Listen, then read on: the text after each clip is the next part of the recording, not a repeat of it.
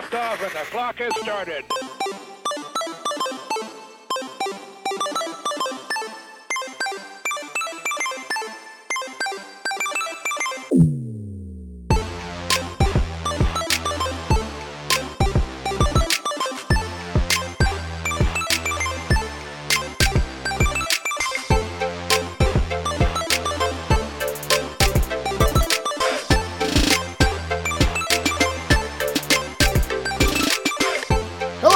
And welcome to That Pixel Life. This is episode 197.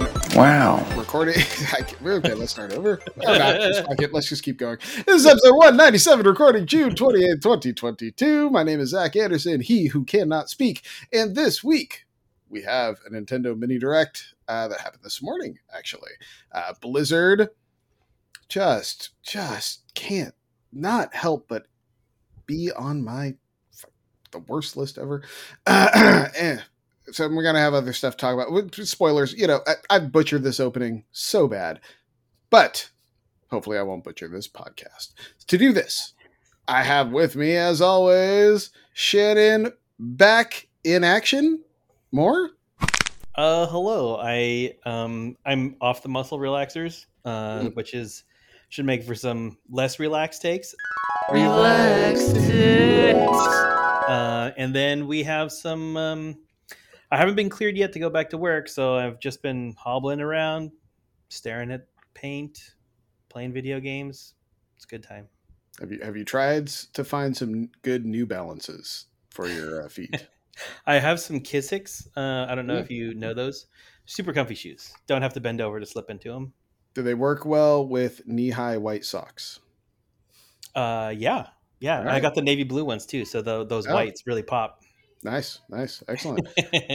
Also with us, as always, Justin. Hey, can we record tomorrow, Carter? It's your boy.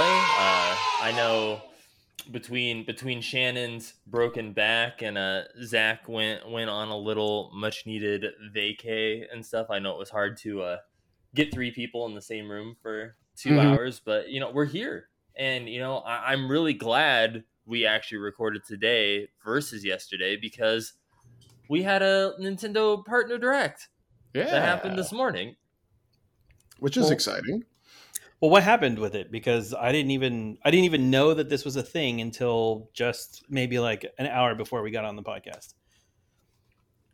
Well, did we talk about the Xenoblade stuff last week?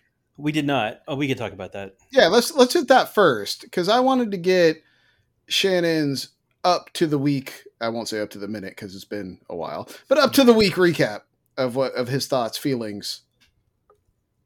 I loved it. I was so happy. Look at the smile. Look at the smile on Shannon. He's so excited. On the muscle relaxers?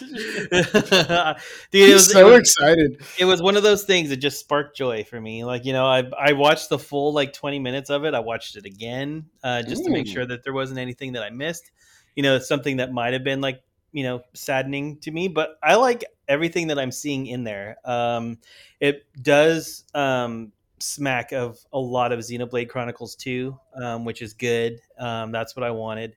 And it seems like a lot of the characters and the systems that they're using, the battle systems, are pretty evenly balanced, and they can be mixed and matched, and there's combos, and it's everything about it is gorgeous. Like I'm all on board for it. It seems like they went away from the first Xenoblade Chronicles, which was a little darker, for something that's more vibrant and colorful, and I like the direction that they're going. So seeing it and experiencing it as it was happening, I was super stoked, super excited, and it just makes me want that game so much more now.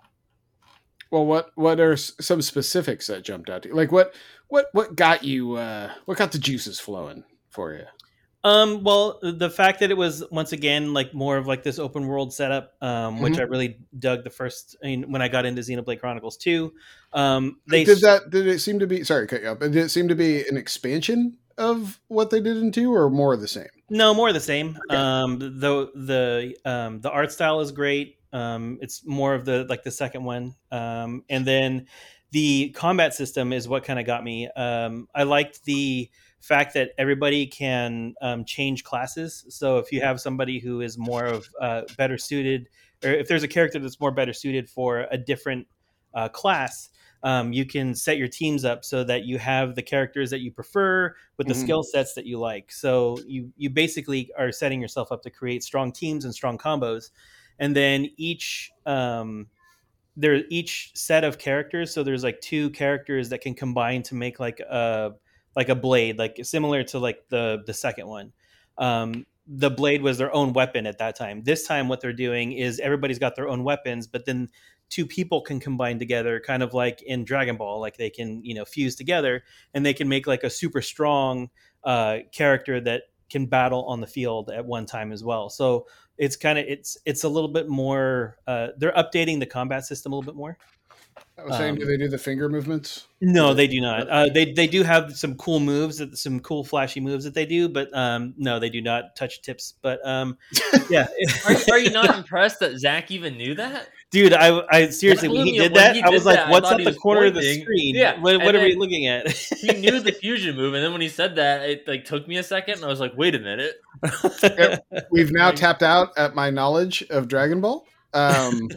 We've hit the end, but I know that's a thing, and I think it has a name, that specific thing. But fusion, yes, yeah, it's just the fusion dance. Sure, great. All right, fusion. But yeah, I mean, it's that's pretty much what it is. It doesn't look like it looks like they took what was popular from 2 and then kind of evolved the system a little bit, so it's not stale, which I like. I like combining the 2 characters together. I like having options because I think that was one of the things that kind of felt stale is you had certain parties of people that you preferred to use in Xenoblade Chronicles 2, and you stuck with them. And then, to get some of the other blades, sometimes you needed to, upgrade certain reputations with other characters, and it kind of bogged down the whole experience, unless you were somebody who was just obsessed with the game like me. With this one, it kind of seems like, you can mix and match, and it's still not going to affect your playstyle, and it's going to keep the play style fresh for you. So that's kind of what I'm excited for about it. Okay. Very cool. Very cool. Is this a game that you would try, Justin? Xenoblade? Yeah. I don't know. I mean, that's like a slippery, like, it's just the Xenoblade games just aren't, I don't know, my style. No, see, I find that curious though, because there's so many things in and around these games that absolutely is your style. And, the world looks really, like, it looks really cool. It's one of those things where I don't, like Shannon, I don't see myself investing the 200 hours into it. I know it doesn't take 200 hours, but let's say you just went point A to point B. You don't see yourself investing the 80 hours it takes. Right. Yeah. But is it really that it though? Is that really the big hindrance is the size, just the time commitment? Yeah, it's more just like the time commitment, and it's just I'm just not a huge like RPG guy. Like is there's very few things it has to check. Like if it is an RPG, like it just has to be like I don't know, in like a certain wheelhouse. Like the only reason I even really played Ni no Kuni is just because I love like Gilby and stuff. So it's like the art style and the world and stuff of like Gilby is what brought me into that and kind of kept me engaged throughout and stuff. I never played the second one. Megan loved the second one and played the shit out of it, but I never played the second one either, but I heard it was a way more focused game, which means I probably should have played it because that was my big problem with the first one. It was just kind of like, wow, this is all over the place, and no, I don't want to spend the 200 hours to figure out what the hell I'm supposed to do here. Yeah. I tapped out of the first Ni no Kuni in probably like 5 or 6 hours. Again, the only reason I tried it like you was I'm like, oh, this looks like a Gilby movie, but like I can play it. Rad. Yeah, I don't know. I just see like this big vibrant world full of anime bullshit, and I'm like, Justin should love this. Yeah, I'm a little disappointed, but maybe there'll be a sale, and maybe he'll feel inclined to play it. I mean, I don't know. The only reason I put in so many hours into Xenoblade Chronicles 2 was because I wanted to get all the blades, right? Like, and some of the blades to get later on in the game, you have to do really specific things, or you have to have a certain you have to fulfill some certain requirements, and then they're super rare, right? So I wanted to get Cosmos, that blade, because that's like the rarest one. So I mean, it took me a lot of time to get it, but yeah, I mean, once I get it, it was super worth it, to me anyway, just to complete the game. But I don't think you're gonna have I think that's the one thing that people had problems with, is getting those rare blades in the game that they wanted, and now you don't have that problem. You just have the characters and you have the story. Well, now they've put in loot boxes, so you can pay for some coins, a currency, to open loot boxes to get their Cosmo sword. Those no pun, they're gonna get me, I swear. And the funny thing is, Justin, if they did that, Shannon would absolutely pay. He'd be like, "Well, guess I'll put in this credit card number." He's like, "What's $20?" Yeah. And then it's like the next week, and he's like, "Well, this outfit would look really good with the build I got going on. So I'll just buy that."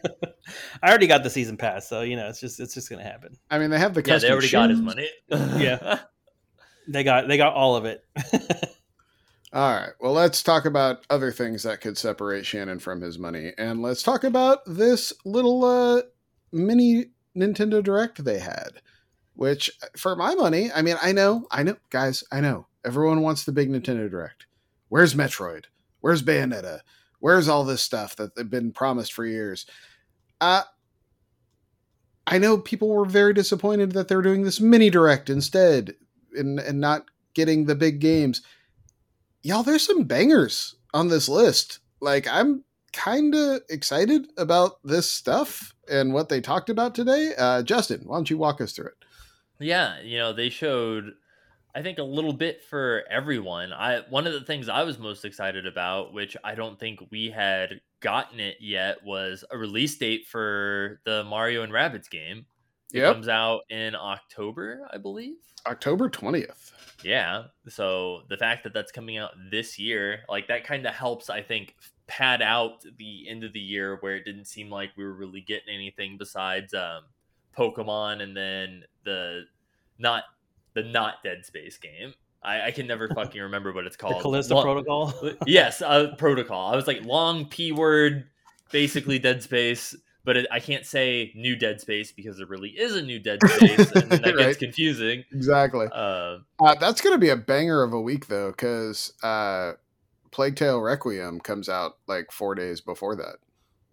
So I'm going to be chock full of stuff to play that week. People's wallets are going to be empty. Thankfully, Plague Tale is going to be Game Pass, so I don't have to worry about that one. But did you guys, quick aside, then we'll get back to it. Did you guys see the whole kerfluffle today around Xbox? So 5 days ago, they announced the date for Requiem, which was October 16th, I believe. And then today, Xbox made a post that been like, rats, something about the rats, blah, blah, blah. And then they put 2023 in the post. Oof. And people were like, you just announced the day 5 days ago. Like, what the fuck? Like, how are we doing? Like, how do you announce a day and then delay it 5 days later? Like, this is bullshit. People were in an uproar, and then that post very quietly got deleted and then updated with 2022. So someone just typed in the wrong thing into Twitter, but I thought it was very funny. That is pretty great. Yeah. Good thing Microsoft paid the extra $20 to be able to delete their tweets. Yeah, they're like, Daddy Elon, we made a mistake, please. But yeah, the other thing about that, the Mario and Rabbids Sparks of Hope game, is that franchise was something I would have never played, never touched, if it wasn't for this show about 190, 5 episodes ago. Shannon Moore on these very airwaves being like, bro, just play the goddamn game. You'll love the game. And I'm like, it looks dumb, man. I don't want to play like Mario XCOM. Like, this is stupid. He's like, just play it. It fucking rules. Like, you're an idiot. And so I did. And goddamn it, he was right. That game rules. And so, yes, I am very excited for Sparks of Hope. But give me more of that, please. I bought the DLC for that game. I played through all of it. Like, it was just, it's so good. It's so good. So I know. Just give me more. Give me more of that game. Like the only thing that I'm upset about is it took him so long to get another one out. I'm a little nervous that we've seen like zero gameplay from it. So I'm nervous that they're changing it in a way where I'm not going to like because I love what I got. But hey, I'm willing to just try it. So well, one of the things that because they showed a little bit of the gameplay in the partner direct or whatever, and one of the things that I thought was an interesting change that they did is like when it's your turn, because normally you could like run through enemies and stuff before, and it's just you had to navigate that path to kind of go through them to then where you end up. But it looks like you have more control, and you can kind of just like when it's your turn, you can basically kind of set where you're going to end up, but then you can kind of just free run wherever within that like grid, because it showed them not really doing a path. They just kind of free ran, hit someone, and then like ran and took cover. Okay. Within their little area. I'm hyped.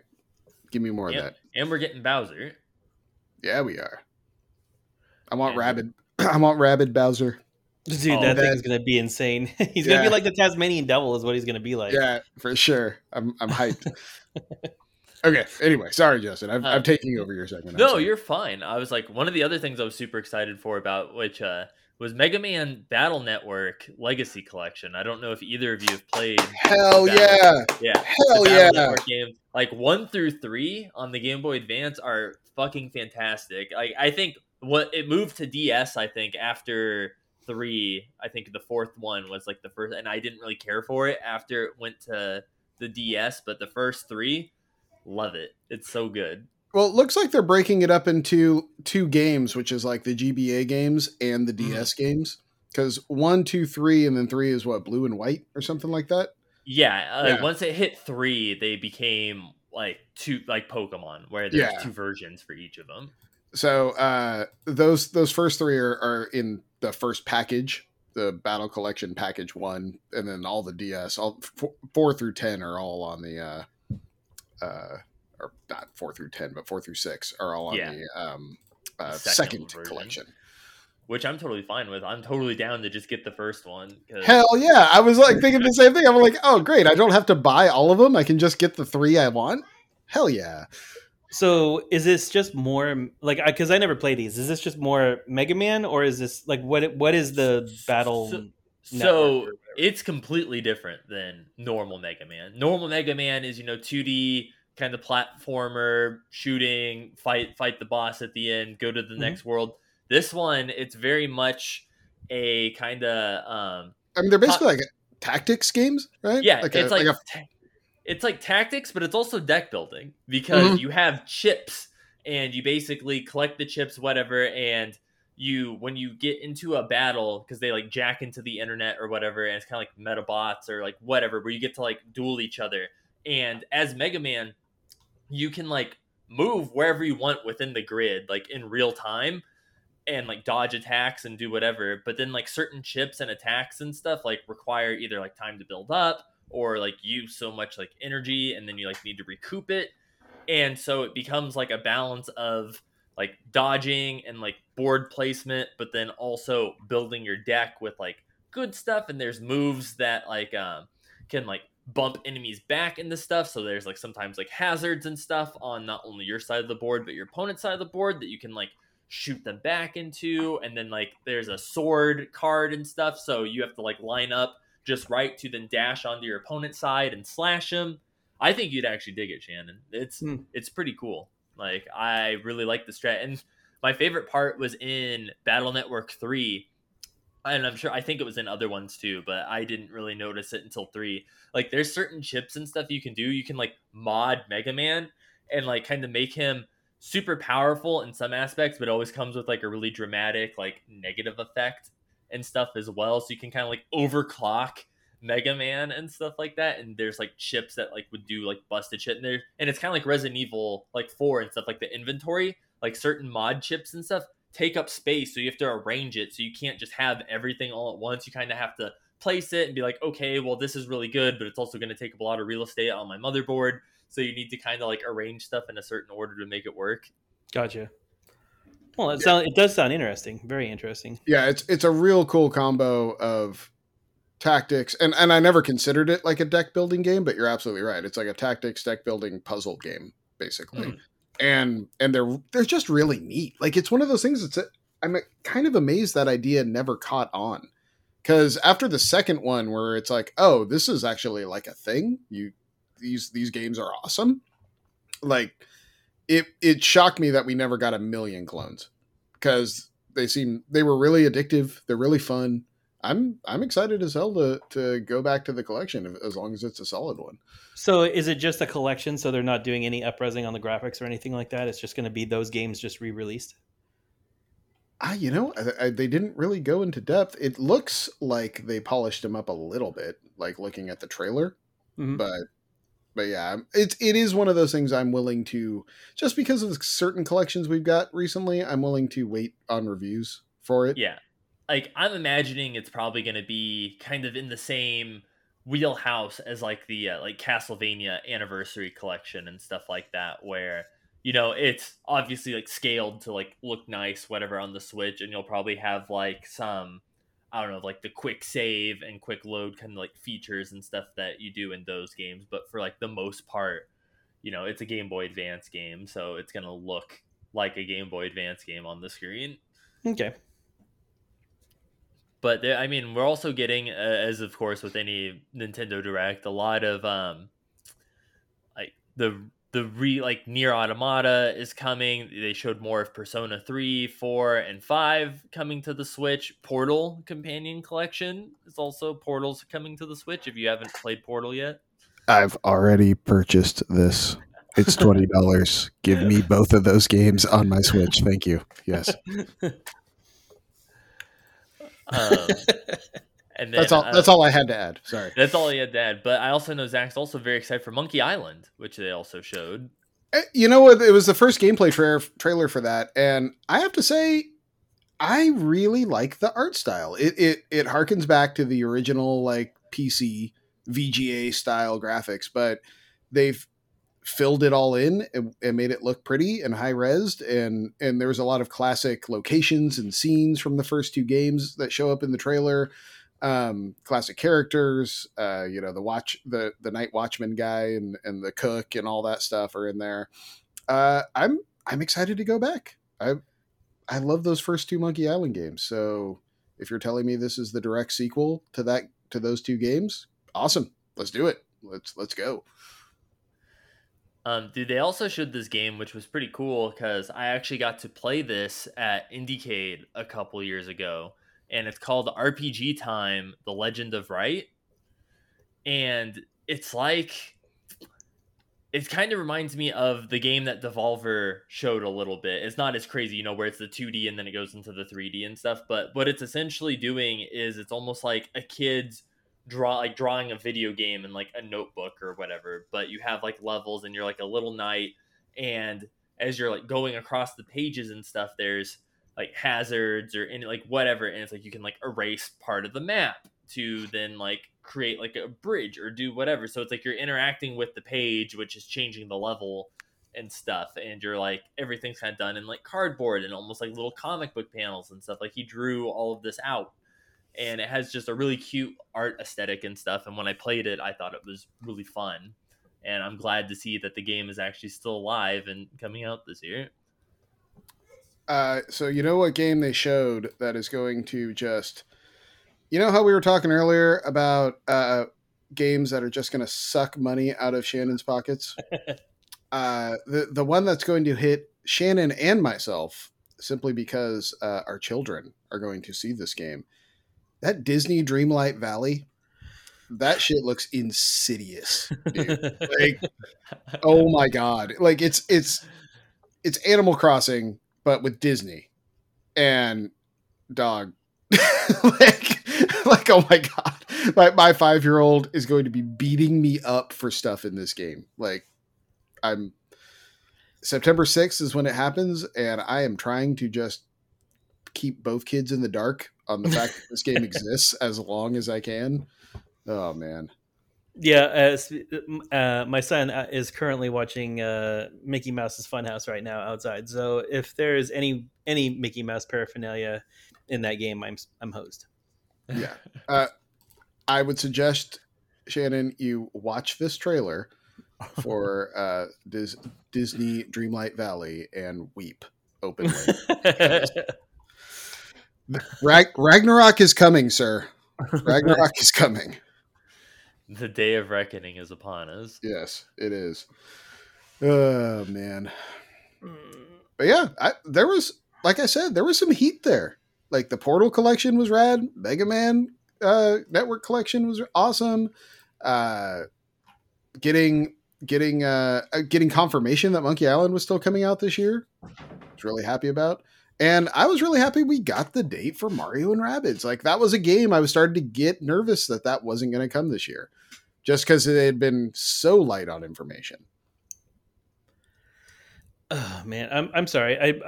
I am watching this trailer right now, and already within like the first like 2 minutes, there's Wally, there's Scrooge McDuck, there's Donald Duck, there's Mickey Mouse, like walking around town.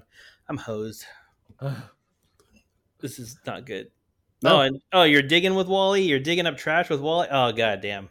Yep, I'm hosed. I'm done. And I guarantee you, those will all be individual purchases. Oh my gosh. Yep. Yeah, this is not good. Not good. Sorry. What were you saying? Let's get back to happier things because my wallet is crying.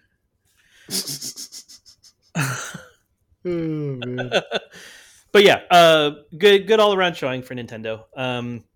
I'm happy with a lot of those selections, and I'm interested in that Mega Man title. So I mean, yeah, it's just weird that to me that they bring like Nier and Persona to this console. Like, I mean, those games are like relatively old, right? I mean, and it's the first Nier game, right? It's not the more recent one. It was like the first one, the Nier Automata or whatever, right? So I don't know. It always seems weird to me when like they're like, oh yeah, and new to the Switch, this game that's been out on every other console. So I don't understand why people are hyped for that, because you're just playing the same game on a weaker console than the one that you played it on originally. You know, but like with the case of Persona, like the Persona 3 and 4, like both those were like PSP and PS Vita exclusives. And okay. Now they're coming to the Switch and stuff, but you could only play them and get them on PSP. And you know, for most of these titles, my contempt for Nintendo's gaming strategy is well known on this program. How they're basically like, hey, did your game exist between 2013 and 2018? We have the system for you. But I think the draw for a lot of this is the fact that you can play it in handheld mode, that these are games you can now take on the road with you. It's a much more accessible and cheaper option than a Steam Deck. Mm-hmm. And for someone like me, who owns Portal and Portal 2 in every conceivable possibility, the fact that I can just bust through Portal on my lunch sounds rad to me, and that's worth $20. You know, like that's really it. Like my hypocrisy knows no bounds. But yes, like that was really my decision to separate myself from $20 was I want to play Portal on my lunch break. So, but I mean, part of that is, I mean, that game, I think it has a special place in every gamer's heart. Like, regardless of what generation you are, you've played that game. Like, there is just something about opening a portal over there and opening a portal in the ceiling and just seeing how far you can yeet yourself, like, across the room or your buddy across the room. I mean, the fact that there was no real penalty to playing co-player or playing with your friends and just smashing each other into things and just laughing about it, I think that was probably one of the most memorable things with Portal 2, for me anyway. So, I mean, that gets a pass. But I mean, it's just these other games, like, it just seems like that's what Nintendo does now, is like, they're like, oh yeah, like, it's kind of like the console for nostalgia with like with a sprinkling of, you know, new Nintendo games every once in a while. I'll tell you something about me, Shannon, something you may have not known. I have a speaking portrait of Cave Johnson from Portal 2 hanging in my garage. I did not know that. It's motion sensitive. It talks to you when you walk past it. How many times has it scared the shit out of you? I've taken the batteries out of it a while ago because my cat makes it talk. But yes, that's awesome. I have a companion cube Mhm. in my, just hanging out in my house. Like my portal love runs deep, y'all. Like, so. Yeah, I mean, Justin's got it tattooed on his arm. Yep. I was like, Yeah. I do have the old companion cube right under Hell my yeah. elbow. Oh, but it's not the one with the hearts. No, it It has is the one with the on hearts. it. What? It looks. Those don't look. Oh, okay, got it. Yeah, it's like there it is. sideways. Yeah, the way the light hit it, it looked. I couldn't see hearts in the circles. So once the shadow hit it, I could see it. I love me a companion cube. Well, all right. So, see, we were going so positive. We were going so happy. This next story just pisses me off so bad. Well, it is the yin and the yang, right? Like we lift you up, and then we have to bring you back down. Oh, I'm about Balance. to, you back up As again. all things should be. I'm about to talk some yang. Don't you worry about it. So yeah, can we talk for a minute? Let me whisper in how- your ear. Let me whisper in here. Can we talk for a minute about that broke Shannon? Sorry. For the five yin yang twin fans out there, that was a banger for sure. I mean, like a collabo jangles. Please. Look at Shannon. Oh, he's just on fire. I got bars. I can drop some yin yang bars on you. That was the whitest thing I've ever said. Anyway, so yes.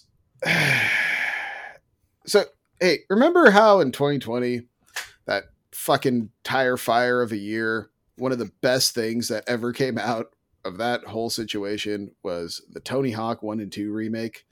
mhm. From like manna from heaven, it descended, and goddamn, it was perfect. It was awesome. It was amazing. And as soon as me and you and everyone else played that game, we're like, I hope 3 and 4 are next. Like, man, I would love to go back to 3. Or just make it a level pack for this system, something. There's a way we can do it. We can keep this train rolling. This is beautiful. Yeah, sometime around that time, when we were all having those warm fuzzies, there was a bunch of suits sitting around Blizzard, Activision, going, fucking Mr. Burns handing it, Mwahahaha, fuck these assholes that love this game. Because then they rolled Vicarious Visions into Blizzard, and when that happened, the Tony Hawk 3 and 4 remake that was on deck got canned. And this is according to Tony Hawk, who appeared on a Twitch stream because, he's injured as hell, so he's got nothing to do. So he's just showing up on people's streams and talking a bunch of bullshit. But yes, he did throw out there that further remakes were planned, and when they rolled Vicarious Visions into Blizzard to make more Call of Duty bullshit, that canceled it. Quote, I mean, that was the plan. Even up until the release date, we were going 3 and 4, and then Vicarious got kind of absorbed, and they were looking at other developers, and when it was over, explained Hawk, I wish we could, and then it was over, explained Hawk. I wish we could say we had something in the works, but Vicarious Visions kind of got disbanded, and Activision's going through all their stuff, so I don't know what's next. What's next is me being angry and sad. That's what's next, Tony. Anthony, can I call you Anthony? We're all screwed. Thank you. Well, I mean, at least you got 1 and 2 out of it before everything was absorbed and nothing was made. So, I mean, silver lining, maybe. I mean, But true. I wanted 3, Shannon. I would rather have 1 and 2 than nothing. You're absolutely correct. Other it's just- than, But it's just that 1 and 2 were so good. They were so good. yeah, but 1 and 2, you couldn't have had 1 and 2, and then all you would have had was Skatebird. So Now you're just hurting my feelings. So I mean, it sucks. I mean, it's just Activision is a shitty company, and they just keep continually proving why they're a shitty company. So I will say, though, if Microsoft has a move in them to win a hearts and minds battle, maybe not make a bunch of money in the process, but get a whole bunch of gaming public goodwill on their side, as soon as that buyout goes through, they reform Vicarious Visions and make this game. Like, literally, this with soon as the ink is dry on the contract, they're like, "Yep, and here comes Tony Hawk 3 and 4 with this team." I mean, that would be great, but I don't have that much faith in Microsoft's foresight. I don't think that that's something that they're even going to remember once that acquisition goes through. Oh, I don't know. I think I could see they're very locked into winning the culture war, you know? Mm-hmm. And I could see especially if they then made the move of this is going to be a service game, like download it free on Game Pass, and we're just going to make level packs to keep you engaged every 2 months or so, just to keep you locked into resubscribing to Game Pass. I could absolutely see that, because they don't really have anything on their service. I mean, Halo ain't making updates, y'all. Like, you know, no one's re-upping their Game Pass for Halo. So let's maybe try some other things. I'm out of the box thinking, if we will. Yeah, it's way out of the box. Like I mean, I don't know if Microsoft is going to be looking at the skateboarding culture that much. You know, I think they're looking at the whales of the industry. So they're looking at keeping that Modern Warfare going, and Call of Duty, and Diablo, and maybe Overwatch. I don't know. But I don't, it would, I think it would have to be a very hard, slow time for them to go back and consider doing another Tony Hawk right now. I think another thing would be how difficult they are to create. You know, if that's something, because on their current trajectory, y'all, they can't be like, hey, we're remaking Vicarious Visions and we're going to do this and we'll see it in 6 years. Like, no, we're not. No one gives a shit. But if it was one of those like, hey, this deal gets finalized in March of 2023 and by holiday 2023 we can get it out. Maybe just I mean, y'all, a year from now they're still gonna need shit. You know what I mean? Like, guess what? Fable still ain't gonna be out a year from now. You know, like it ain't gonna shock me if Starfield is not out a year from now. You know, so they need stuff, and they're getting a whole bunch of studios to make stuff. Justin, you have thoughts? It broke my heart when they basically all but confirmed that they were working on it, and it wasn't even like a possibility. Like, they pretty much made it seem like, oh yeah, no, this was pretty much in the work, because it was universally loved. Like, it was on our Game of the Year list, for fuck's sake, when it came out. Goddamn right. And the fact that I think it's funny, because if you remember back to before this remake even came out, when they initially were doing the like HD whatever for Tony Hawk Pro Skater 1, Microsoft got a lot of flack then because it was a shitty port of Tony Hawk Pro Skater 1, and they got a lot, and they had to try and fix it because everyone was like, dude, it looks like ass, it controls bad, this is broken. And then, you know, that would be the saving grace of them being like, hey, look, we can actually put out a good Tony Hawk product, and here it is, and it's 3 and 4, and it's great. And it has, they got the money to throw around to hopefully get most of the music back, so. Well, thank you for both for letting me vent. Anytime, man. That was just me being angry. I have hurt feelings. Well, you know, it's you know, I could see it was a very important game to you. So, you know, press F to hit for your respect. You know, move on. Maybe by the time we're 50, it'll be out. So when Fallout 5 hits. Yeah, wait, that wasn't on the outline, but Justin, Did you have thoughts about that? Todd Howard being like, "Yeah, the next Elder Scrolls chapter is coming out, and then we're making Fallout 5." It's like, dog, that's like a decade away. What are you doing? Yeah, I was like, well, all I had to say to that was at least he's acknowledging that Elder Scrolls 6 will come out before it. That's all I care about. I don't give two shits about Fallout 5, but as long as I get Elder Scrolls 6 sometime before, I die, I would appreciate it. I mean, I would like it before my kids graduate high school, but we'll see. We'll see. Yeah, is there any other news stuff you guys saw? Because I don't really see anything. I mean, it's the summertime, man. There ain't much right now. So there wasn't really news, but so I had a conversation today with Shrimp Fried Matt, and Oh, boy. I Yes. wanted to, but I wanted to bring you guys in on it because what were we talking about? We were talking about PS1 games, and because I had a PS1, but I had it it was Spyro. Matt was asking me if I ever played like the new Spyro remake. And I said no, that I hadn't, but I also, as a kid, never really played like the original Spyros either, but I had like a little bit of, I think, one of them. I think it was either the first or the second one, but I never owned a like Spyro game and stuff. And I had a PlayStation 1, but it was at my grandma's house, and I had like very few games for it, so like a lot of the cult hits and stuff of PS1 I kind of missed out on. Like I never played Metal Gear Solid.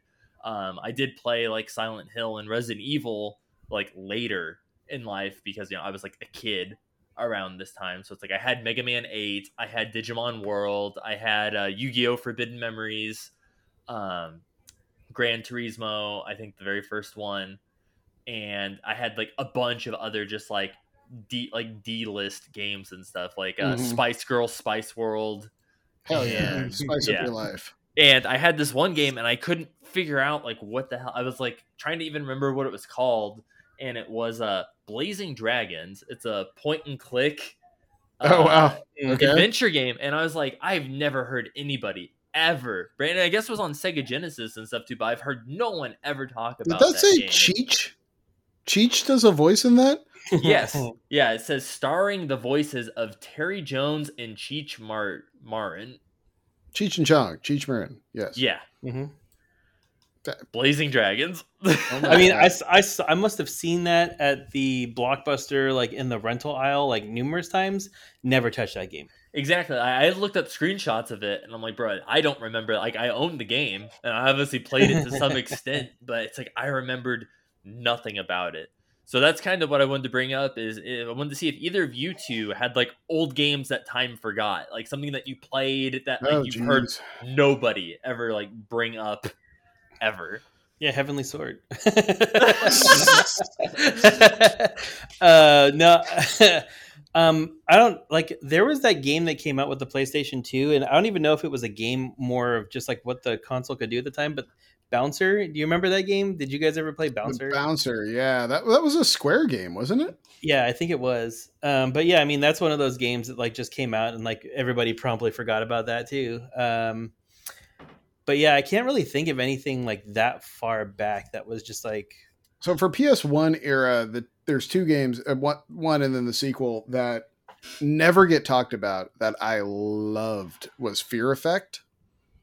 Fear Effect 1 and 2. 2 was Retro Helix, but they were like third-person action games, and they were cel-shaded, and the stories were like super like kind of like dystopian tech future type thing. You're a detective trying to solve a murder or something like that, and they were just rad. Like they were super cool. It's a series I would have loved for them to bring back, but they tried to bring it back as like a kind of a weird XCOM tactics game a few years ago called Fear Effect Sedna or something like that you can now get on Steam for like $2 because no one bought the damn thing.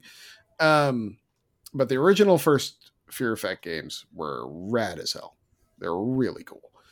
As far as just PS1 era games or PS2, See, my PS2 like library is or my library knowledge is so infected with awful games that I had to play test, like Barbie's Horse Adventure and Rescue Heroes and shit like that.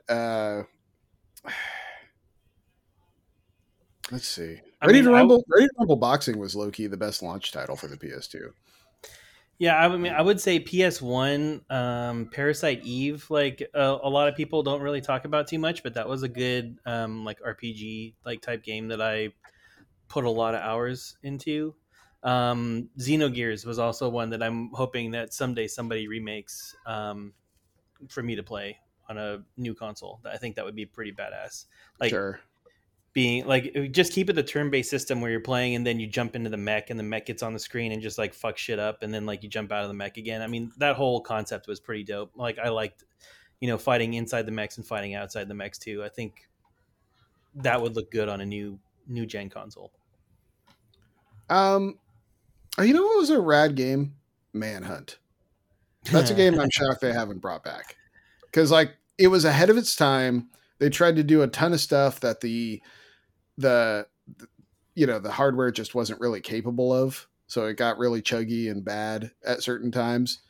But there was a lot of cool things like with how, they could hear you. The people could actually hear you if you were like had a headset on or whatever and stuff like that. And it was really good as far as like your tension goes and all that. I don't know. Manhunt it did a lot of cool stuff. Like the game had a lot of problems with the writing and with the gameplay, but like what was there was a formula for something they could do now really cool, I think. Yeah, I had Manhunt 2 on the Wii, but it was one of those where I know it went through development hell because it was basically like pushing almost like adult only and stuff. So they had to like hardcore censor it and stuff. So then I eventually downloaded it on my modded PSP, and there was a version of it where they were able to remove all the censors. So I played that version versus the version that I actually bought. I mean, it still boggles my mind that no one has brought back Sly Cooper. Dude. The Sly Cooper games were rad as hell. I know, especially after they they did the HD whatever re-release of them on the PS3 and stuff, and got everyone hyped when they brought the fourth one out. And PlayStation Plus just rolled out that new PlayStation Plus whatever, and Sly Cooper's nowhere to be found on there. And it's like, man, that's a missed opportunity. Oh, it's actually I have two. It's actually my answer. The first one is Okami. Because Okami's fantastic. It's essentially PlayStation Zelda, but damn, that was cool. Like it was such a cool look with the painted art assets and everything that they used, and you had to like draw on the screen and all that stuff. Like that was awesome. And for its time, nothing looked like it. Like it was just. And I know it's been re-released over and over again and stuff, but Okami was so cool. And then the other one that I play tested that totally blew me away was Eco, which was the game before Shadow of the Colossus. And, it's essentially a huge escort mission. You grab the girl by the hand and bring her safely through levels and stuff like that. But it was able to kind of like convey a story and a setting and a feeling with I don't think any dialogue, and really just like crazy level design and little character interactions. And it was super impressive. And it made me really want to play Shadow of the Colossus when it hit. And Shadow of the Colossus is a way better game. Don't get me wrong. Like as far as like pick up and play a game, Shadow of the Colossus is better. But Eco, if you haven't played it, and it's ICO, Eco is really cool. Like it's just a really cool experience. Those would be mine. Yeah, there was. Oh, go ahead.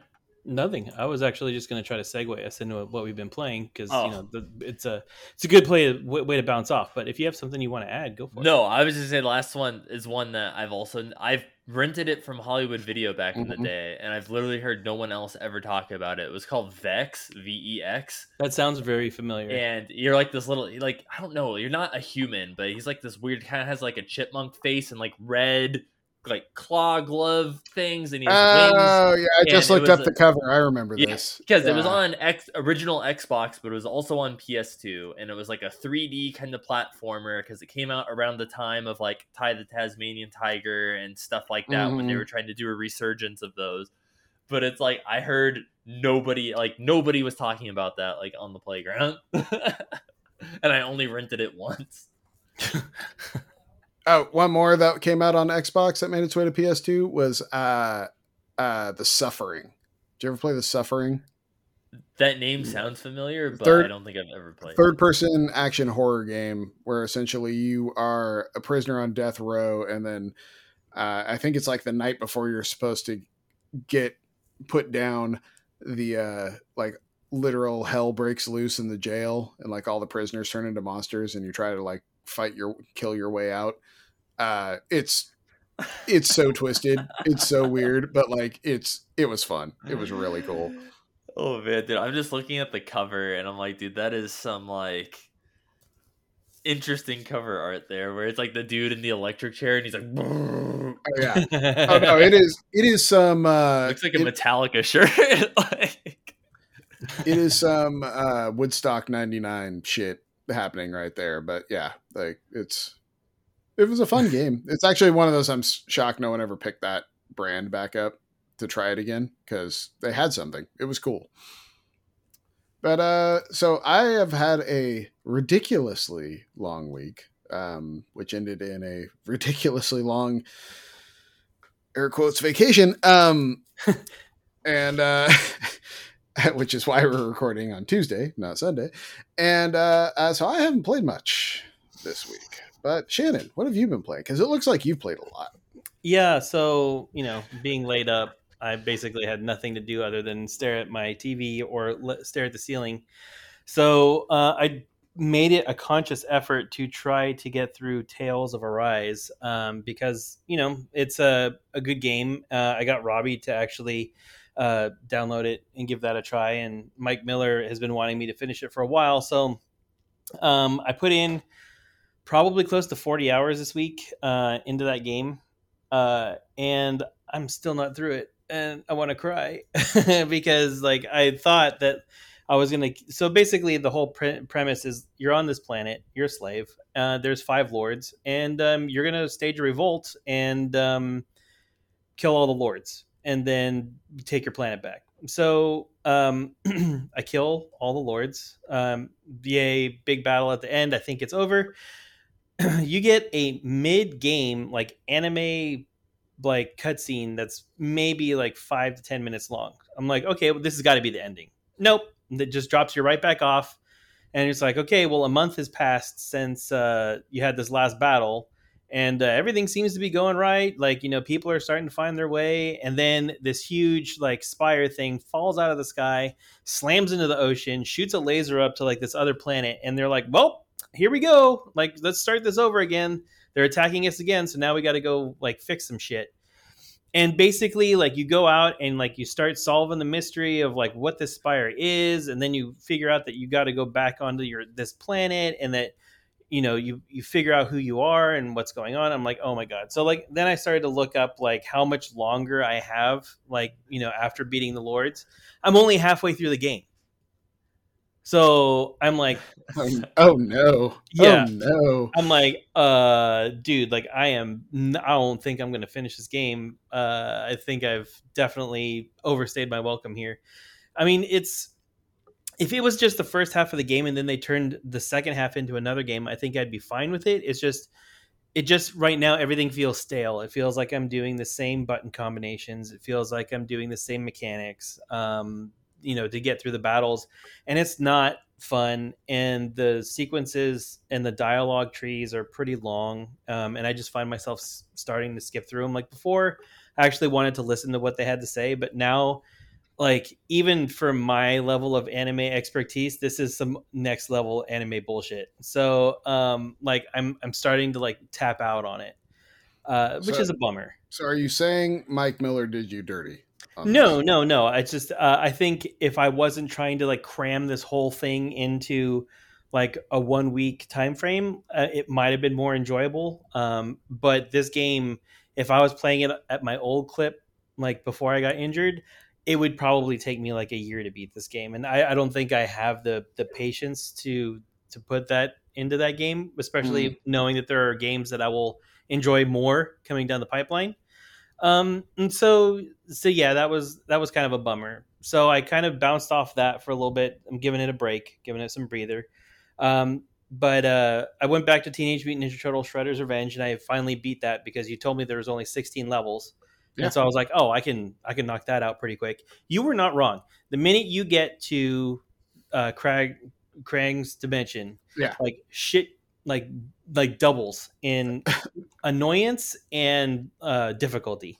So I like it. It's just I had a fun time with the game. Don't get me wrong. Like I enjoyed playing like all the levels, but there were just some little nuances that just remind you that like some of the nostalgia things can be kind of a pain in the ass. Like it all comes down to timing with like the some of the foot soldiers, like the black foot soldiers with the size. Like, you know, you can't really like get them into a combo too fast, right? You can't like you have to either really slam them with like a power move, or you can't grapple them right away. So those guys are kind of their own thing. And then you got all the rock soldiers that are running back and forth, and you got the dinos with the shields. There was one segment where I had like 2 of the green dinos with the shields, 1 of the red dinos that was charging, 2 rock soldiers, and 3 foot soldiers. Like, and I'm fighting them by myself, and I couldn't even see my own character on the screen. Like Michelangelo was just like somewhere in the dog pile, and I was like, well, I guess I'm hitting a super like right here. And that cleared up enough of the garbage. But overall, that game is fun. Like I would go back and play me some more Teenage Mutant Ninja Turtles. Now that I have Casey unlocked, I think I'm going to go back and get him powered up. But that was I will say Casey's super fun to play. Like yeah, he's pretty rad. Yeah, I mean he seems kind of like I always like the hockey mask, so like I think I'm going to go back and give him a try. So I knocked that one out of the park. And then I was looking for something that was not, a role-playing game. I was looking for something that was more of a shooter, so I went back to Doom Eternal. Interesting. This week as well. And I'm having a lot more fun with it. It's been so long since I've played a Doom game that I'm not used to that mechanic anymore. So I realized like Doom Eternal, they're hoping that you played the first Doom and that you just rolled right into this one, so that all the mechanics are still there, and like they throw you into the deep end fast on that game. Like I never remembered like how fast it was to kind of get in the mix, but like probably within like the first like 3 rooms, I mean like you're right back in it with like them just throwing monster on top of monster. Granted, they're zombies or soldiers. They're not like any major like monster at that point, but I mean they don't put the kid gloves on for long in that game. So it was, I died a lot like in the beginning, but I'm having a lot of fun with it now. I love the power-ups, the shotgun, being able to put it on rapid fire and just like mow through like a group of monsters right in front of you is pretty good. So I think I'll, just kind of futz around with those games for now until, my Xenoblade comes out in the end of July. I remember going back to Doom Eternal as well, and for me it was interesting how much better that game got after some time away from it. Like maybe it was just my expectations when I first started playing it or something were off. Like it wasn't giving me what I expected it to or something in that regard, but like going back to it with kind of fresh eyes, it was great. I had a great time with it. So yeah, and now that the thing that sparked it was I think during the days of play they had the whole collection for Doom Eternal, like the War of the Gods, I think was the expansion pack, and they had that whole thing for like dirt cheap, and I was like, oh, I wonder if I should pick that up, and my finger hovered over that buy button pretty aggressively for a while, and I ended up not pulling the trigger on it. But I think if I stick with this, I might get that downloadable content because it looked pretty cool.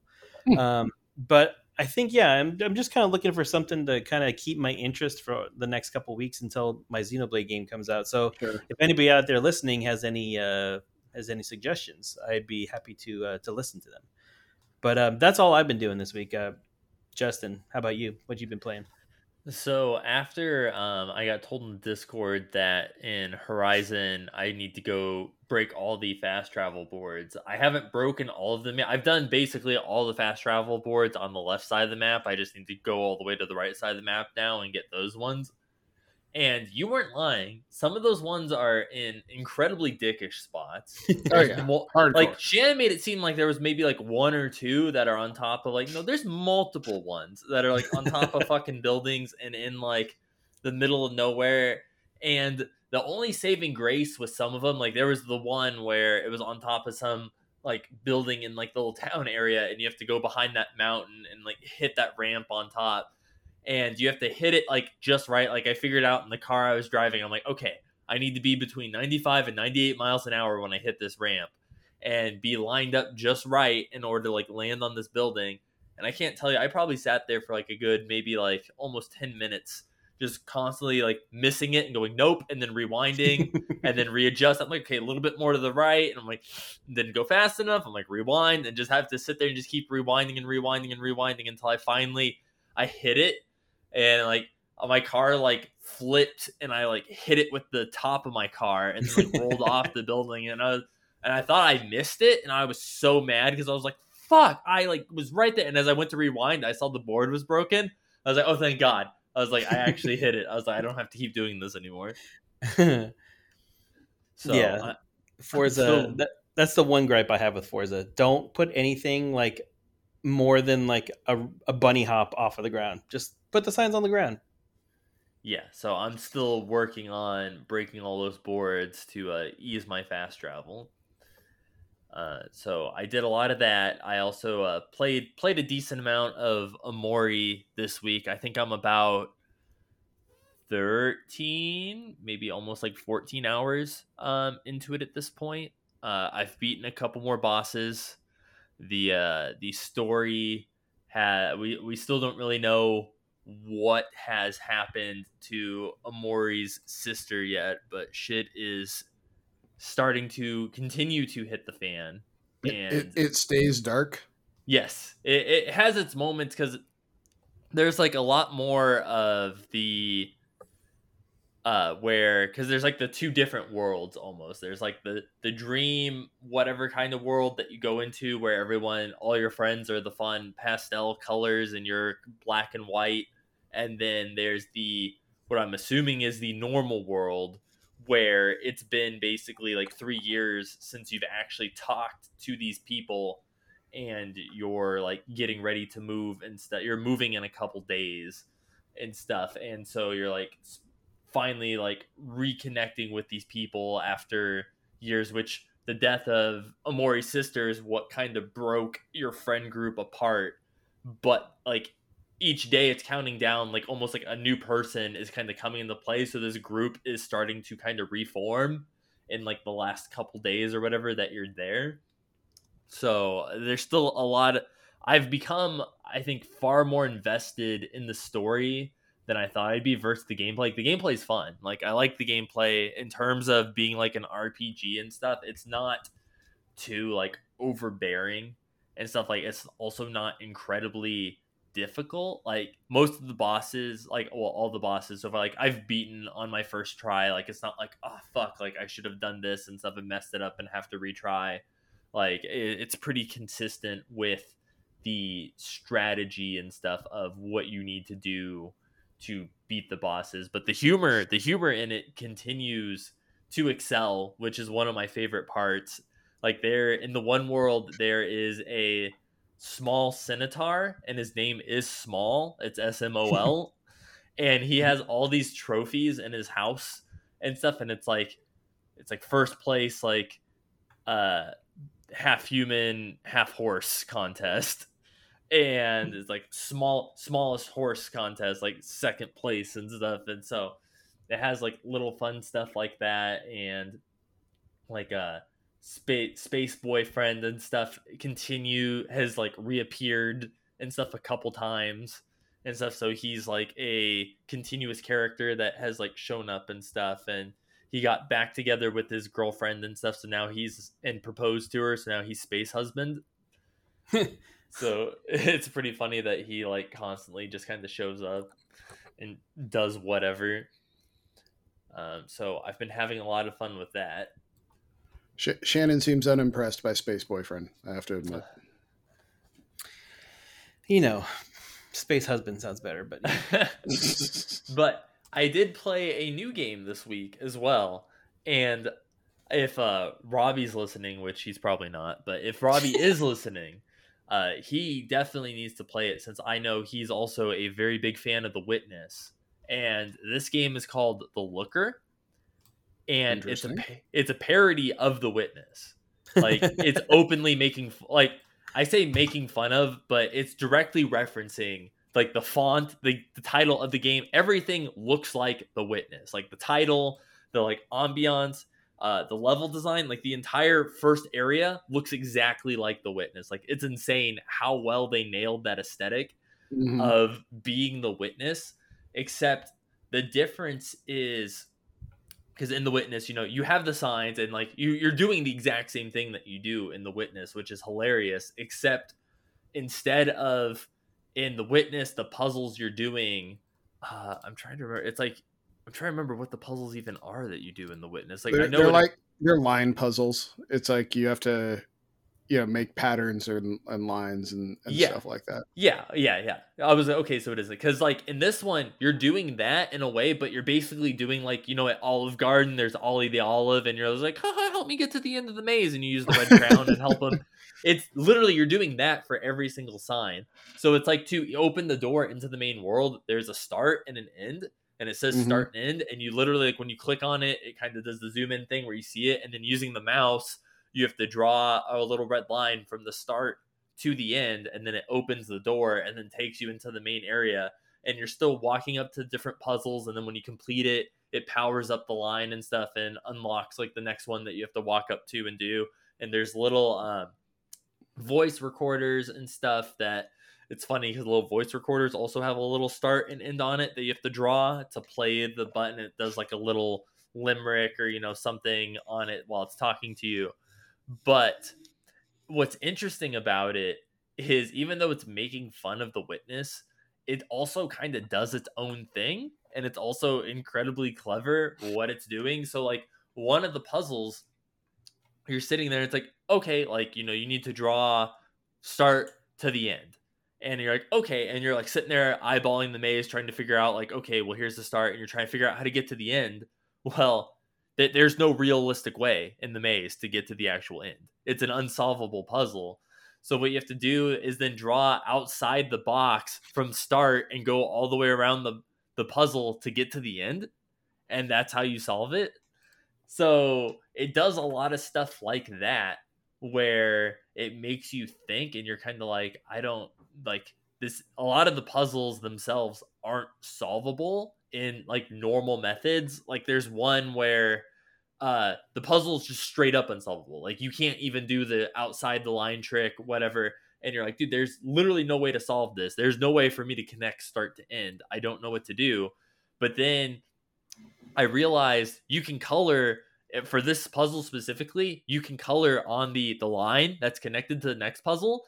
So by coloring on the line, it powers it on because your crown or whatever is red. So it makes it like you powered it on. So that's the way you solve the puzzle, is by not solving the puzzle. You just kind of force it on, which is pretty wild. And then there's like one section where you get a gun. And so the puzzle, you're just like blasting the puzzles with like a fucking shotgun. And so it does like really weird shit like that. And then there's like an entire section with boats and cannons and stuff. And you have to kind of, depending on where you're standing, line up where the cannon is, and then you draw on the cannon and it shoots the cannonball, and you have to sink all these ships and stuff off in the distance. So it does a lot of really like interesting things that The Witness didn't do, but so it kind of stands on its own ground, but at the same time it's heavily referencing and making fun of The Witness. So even if you've never played The Witness and you've only just like even seen a trailer and stuff, I feel like you can appreciate what it's doing, but definitely if you have played it, you'll have that deeper appreciation for the fact that they literally basically heavily recreated this entire first area of The Witness. Just like a small indie team like managed to pull this off, and it's free. It's on Steam. It's completely free. I think it's only like, I think I'm almost done with it, and I think it's about maybe like 2 hours. Like if you do everything that the game has to offer, I think you can probably like bang 2, maybe even like 3 hours out of it. I mean, that sounds pretty interesting. If it's that short, I'll take it.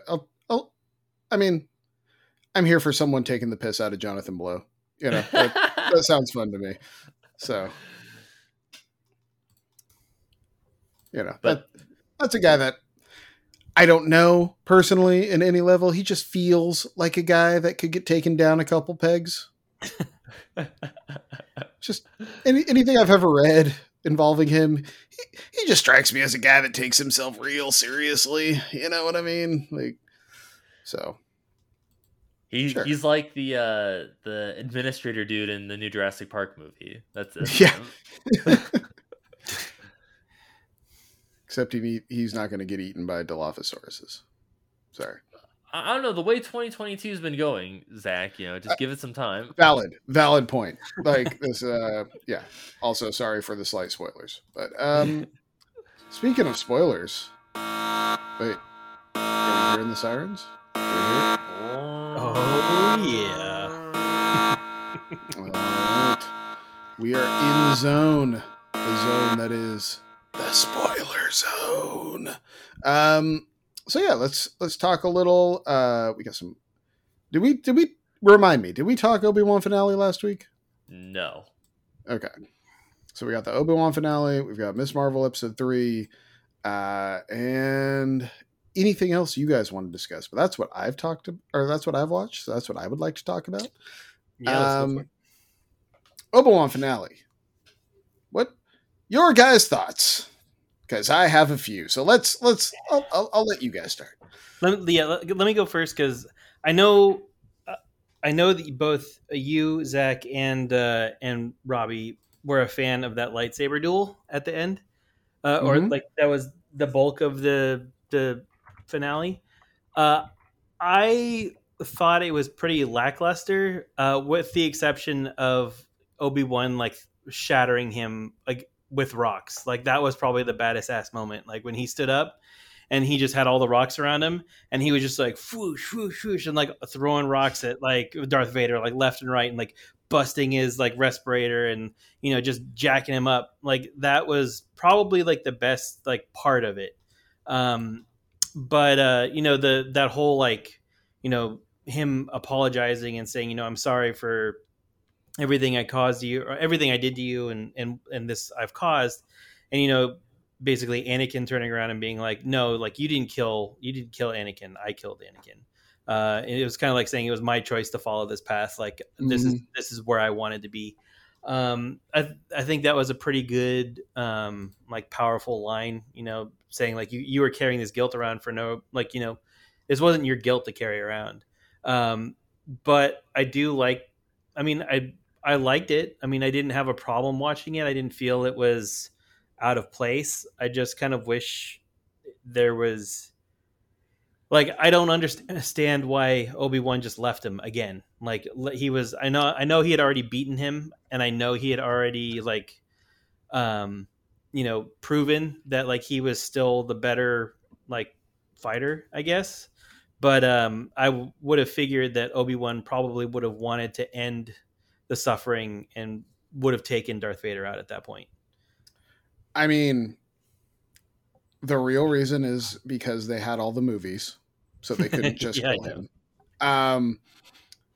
But yes, I 100% agree with you, because outside of that being a reason, my wife and I both looked at each other and was like, you just kill him. You would just kill, like, end all of this right now. Like, you could stop it right now, right here. Like, this is the end of it. You would just kill him. And if anything, I think as badass as that lightsaber battle was, and it was, I mean, essentially that battle made the series worth it. in a weird way. They went too far. They should not, like, the reality is Obi-Wan could have beat him and not had him on death's door defeated, and maybe the landscape rips in half and they can't get to each other or something like that, and they have to part. And then it's like, okay, you still would have Obi-Wan beat him. Obi-Wan's still the more complete fighter. You know, Vader fell to his own idiosyncrasies and was defeated. But you wouldn't have had the moment of like, you would just kill him. Just the lights that you just, and there it is. It's over. You know, like you wouldn't have had that as an audience member, you know? But yes, I agree with you. Yeah. I mean, Darth Vader had the chance to kill Obi-Wan and he took it, Yeah. you know? Right. But yeah, the other thing about the finale that caused me to be like, what the fuck, was the sister going after Luke. And then oh my God. Like what, like seriously, like what is up with that arc? Like so she's going after Darth Vader. Like she's hunting Darth Vader because of like the Order 66 BS. Mm-hmm. She gets her butt handed to her when she has her chance to like exact her revenge. So then she goes after Luke and then tries to kill him. Like, what is the point of that? Like, she's like, I mean, like you've already explained that it was a means to an end for her to be the person that she was. But now that she's missed her opportunity, is she just starting over again, or is she just that person? Like, it didn't make any sense, like at all. You know, I don't know what you guys thought, but I was like rolling my eyes the whole time. Well, no, her role in the last thing, like, I would have preferred Vader just killing her at the end of the one episode, and then that could have been like, you know, she tried to help Obi-Wan and died trying. Like everything she did in the last episode meant nothing. And it's like, why? Like, I don't need a redemption arc for her. Like, I don't fucking care. I hate the fact that they're in talks of giving her like her own show or something. Like, I don't want that. I didn't want her in the show at all. Honestly, I felt like the entire show could have probably been cut into like an almost 2-hour movie and it would have been fine. I think all of the Inquisitors were pretty useless in this whole series, to be honest. Like, I mean, there was so much more infighting with them than them actually fighting Jedis. It was just ridiculous. Okay, first off, does anyone die by getting a lightsaber through the stomach? Not in this one. I mean, third sister took a lightsaber through the guts and was just hobbling around like nothing happened like a day later. Like, what the ridiculous. Secondly, yeah, honestly feel bad for that actress. They gave her nothing to work with. Like, that was the worst written character. Just an awful written character. And I mean, there were so many things they could have fixed. I think we've touched on this before, but the revelation that Vader was Anakin, if she had not known that until the moment at the door with Obi-Wan, it makes that make all the sense in the world why she turns on him and tries to kill him then. And all of a sudden it becomes like, oh wait, it was you?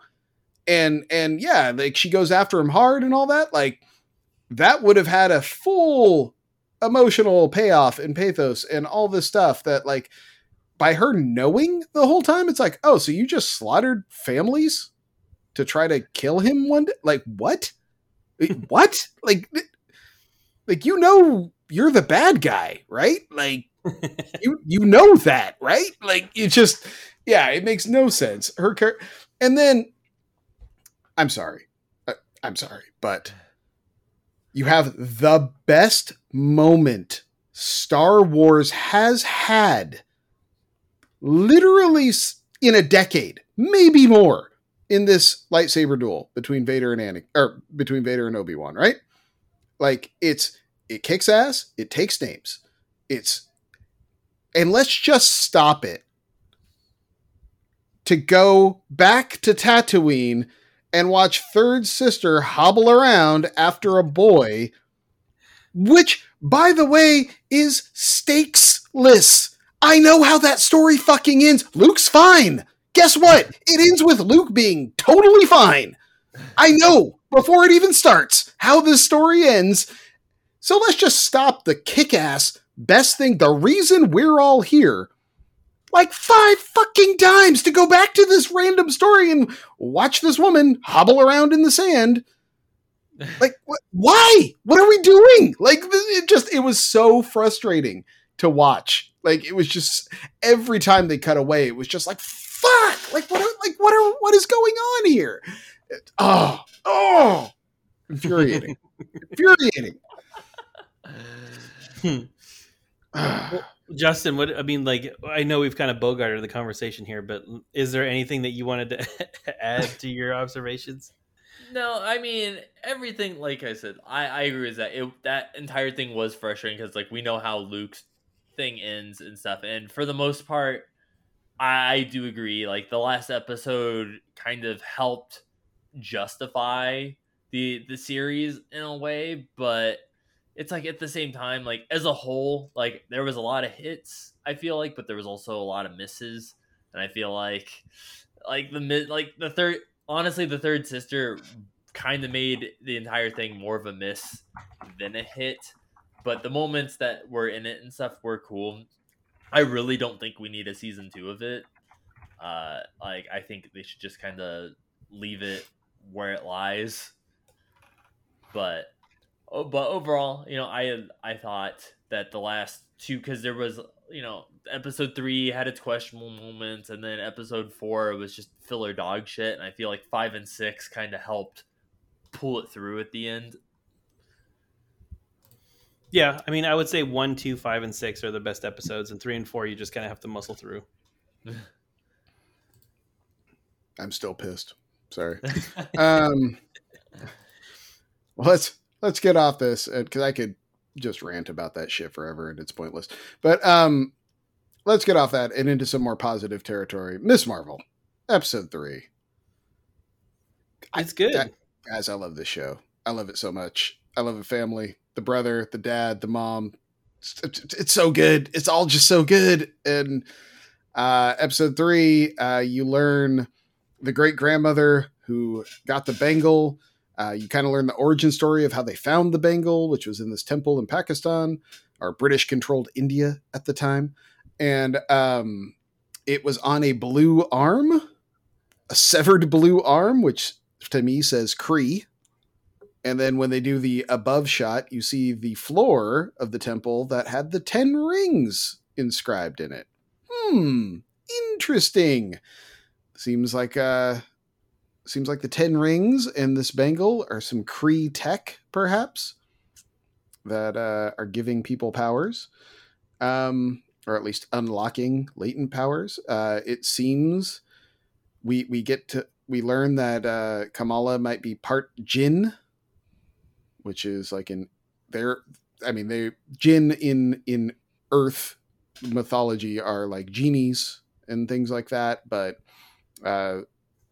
the other Jinn that find her basically explain that they're like interdimensional beings and they're trapped there and they need the bangle to get home.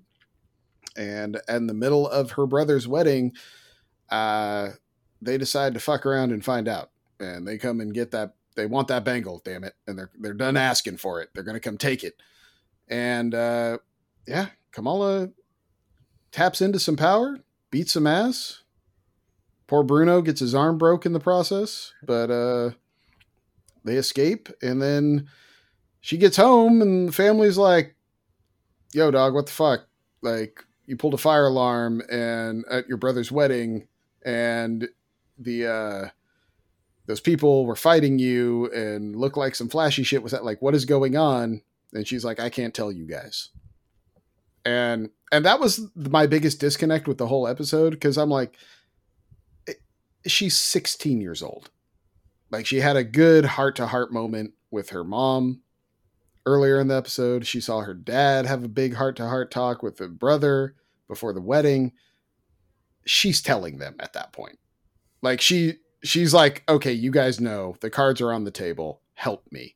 Like, is what would happen there. Like, to her just be like, nah, I'm just going to go in my room and lay down. Like, her parents ain't doing that. Like, I've seen 3 episodes of this. The parents aren't like, yeah, okay, go ahead up to your room. Like, no, like the mom is beating some ass and taking some names, like that mom doesn't play. But yeah, your guys' thoughts on this episode? Justin, why don't you go first? Yeah, I agree with you. Like, that is like, her mom has basically expressed that she's like, no bullshit. And it's just like, you've already like snuck out and like broke the rules once and paid the price for it. And then like now it's like, what, just go up to your room without dinner or some shit? Like, ruining your brother's expensive ass fucking wedding. My only, I've really liked the series so far. My only real complaint, especially kind of like with this episode, is it's doing the Marvel TV show thing where I feel like it's suffering from the 6 episode like limit. Like, I feel like this episode, they were basically introduced these people as like, oh, we helped Camilla, we're like good people, and then 10 minutes later, they're like, no, we're bad people. Where I feel like that's something that should have been revealed in like another episode or two, but they obviously do not have the time to wait for that to happen. So they were basically just like, we're about halfway now. We need the bad guys like to happen now. So they're like, here you go. So they kind of made it happen right away, which I kind of feel like it would have been better if we as the viewer kind of and Camilla continued to think that these were good people a little bit longer before just pulling the rug and being like, no, they're actually really bad and they're coming to get you right now. Yeah, I think the story wasn't as fleshed out as they wanted it to be. I think it's like similar to what you're saying. Like, when you have 6 episodes, you kind of have to get from point A to point B pretty fast. And then, but also, Disney's also learned if you go longer than that, you do like 8 episodes, then people get pissed off because you have a lot of filler and like some of those middle episodes while you're trying to space out that time and build that like profile a little bit more, like for the big switcheroo later. But yeah, it does feel like it was a pretty quick like change. Like, it was like, oh, well, we gave her like a day, I guess, to like come around to our side, and she didn't do it. So obviously, like, violence is the answer now. Yeah. So yeah, they saved her and were like, here's some chicken nuggets and giggles, and then as soon as she goes home, like, oh, so we're fucking that bitch up, right? Yeah. And like immediately the next day, we're like, oh, she had her chance, and it's like, you just like unlaid like 50,000 years of fucking history on this like 16-year-old girl, and she went home, and it's like, yeah, she made her choice. Yeah, I don't know anybody who makes a choice that fast when they're 16. Everybody's like, I don't know, whatever, I'll get around to it. I'm gonna take a nap. But yeah, it's like, I do like the fact that she's handling her powers a little bit better. That whole fight sequence in the kitchen, like with the people that were pursuing her, was pretty cool. The dance sequences were fun and like interesting to watch. Dude, that wedding was fun as hell. I wanted to be there in that room. I'm like, hey, dude, I need to go to a Pakistani wedding. This looks amazing. But it was awesome. Like, I like it, it's colorful, it's bright, and I'm wondering if it's going to be more of like a like if she's going to come out and be like more like the Iron Man approach, where like, in the beginning of Iron Man, everybody was like, oh, you can't tell anybody you're Iron Man. And he just walks out and he's like, I'm Iron Man. I'm kind of wondering if by the end of this, like, she's just going to have like a big circle of people that just know that she's just like Miss Marvel. Cause like, now her friend knows, like, before it was just, it was, what was it? Bruno. And then, and her that knew, and then like the cute dude with the car. And now it's like her friend knows, and like, her family's probably going to know by the end of this. Like, so I'm just kind of wondering how they're going to play this out. And it would be cool to see in the last couple episodes, her pull her family in and like have the whole family like helping battle the situation. Like, she's just kind of like at the forefront, like handling the big stuff, but they're kind of in the back doing like comic relief, but also like doing some of the fighting and like, subterfuge. I think it'd be pretty cool. And I'm hoping that's the direction they go. So I'm on board. I enjoy the series right now. I like watching it. Yeah, it's fantastic. It's up there with my favorite things that Marvel has done since the Disney Plus stuff has started. Like, which is insane because it's got the lowest viewership right now. People, I don't know what the reason is. If it's people's just racist asses, or the fact that they're changing the character's power set or whatever, but people are missing out. Like, the show rules. It's so good. Like, it's just it's fun, and I get where like marketing it as a teenage drama, like some High School Musical bullshit or something, might put a lot of people off it, but they're missing out. They're missing out. You know, it's fantastic. It's really good. And a quick theory corner for you guys. Mephisto. No. Stop. Do we think the great grandmother's alive? And does she have the other bangle? Because they've said there's two. Yeah, it would make sense. And do you think that's where, like, is she communicating with her through the bangles? So that's where she's getting visions from, like, the train and all that stuff? Sorry, Justin, I cut you off. No, you're fine. I do think, because, they said she, like, disappeared or whatever after the one day. So I assume she is alive somewhere. Where I thought you were going with it, I wouldn't be surprised if, like, since we did see the 10 rings, if after the post-credits stuff, if she, like, Shang-Chi shows up. Yeah. Like, I think that'd be right. Since we haven't seen him in a fucking fat minute, it'd be cool if, like the Sorcerer Supreme shows up with, Shang-Chi, and he's like, yeah, you're coming with us. Who do we think the Skrull is? Who's the Skrull in this episode? If you had to pick someone. I don't know. I think I'm going to go with the Mosque leader. He almost looks like he knows. You know what I mean? Yeah. That's a good pull. That is also, that is a good pull because, they had that moment outside the wedding and stuff when she had the box and stuff where they kind of talk to each other. It's like, dude, she's doing like that. So, I have a friend who, it's like, he knows you're talking about yourself. Like, I guarantee you, he knows that it's like her and he just doesn't give a shit. Like, he's like, no, we kind of protect our own, whatever. I'm not going to butt in unless you want me to butt in. But so I think you're right. That is a good call. All right. Well, do you have other stuff? Because we are at an hour and a half, or do you want to wrap? Look, I want to talk real quick. I saw Doctor Strange in the Multiverse of Madness because it came out on Disney Plus. So I love the movie. Thought it was great. I enjoyed like all of it. The Scarlet Witch like rolls that team of what was it, the Illuminati? The Illuminati like rolls them in like 5 minutes. Like, it was not even a challenge. So I was pretty. That was dog. She does Black Bolt so dirty, so dirty. but unravels Mr. Fantastic.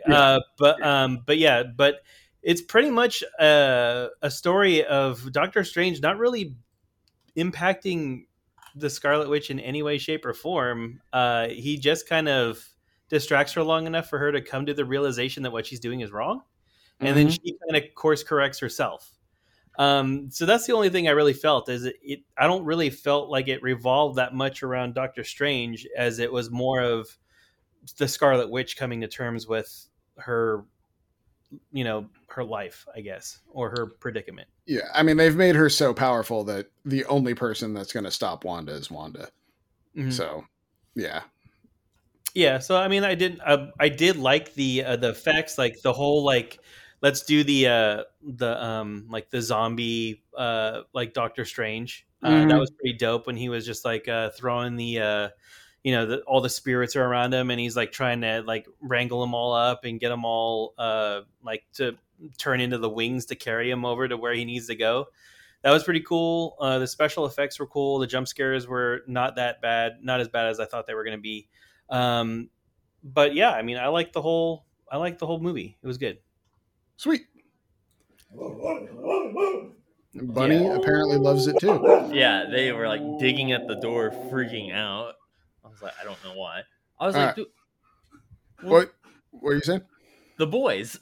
Oh, yeah.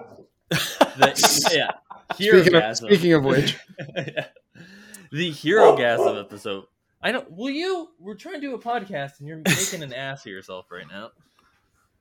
But yes, I was like, the boy. We finally got the Butcher versus Homelander fight.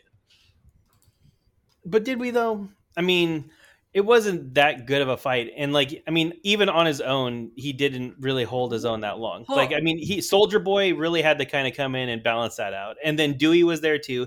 It took Dewey, Soldier Boy, and what's his name, Butcher, to take down Homelander for like a second. All right. Well, first of all, his name's Huey, not Dewey. Dude, whatever. You don't even know what his fucking name. Second of all, what about Louis? Yeah. Second of all, I don't know what the fuck you're talking about. That fight was amazing. And yes, I get it. Yes, it wasn't the straight up just Butcher versus Homelander, but you realize there's also still 2 more fucking episodes. Like, I guarantee and a whole nother season. Yes, exactly. So it's not over, and you know damn well it's not like Homelander's gonna die in season 3 when there's an entire 4th season that we're getting. So it's definitely not over.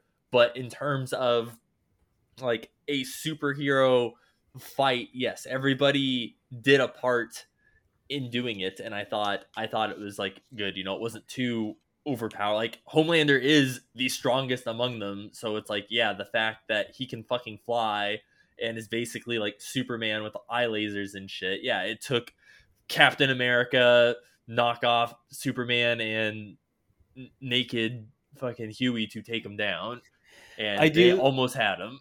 I do think it's funny though, like with all the advertisement leading up to this episode, it was like, oh, this episode is so crazy, like we can't even show the trailer, like we just have to have people talk about it because there's so many depraved and crazy things going on in it.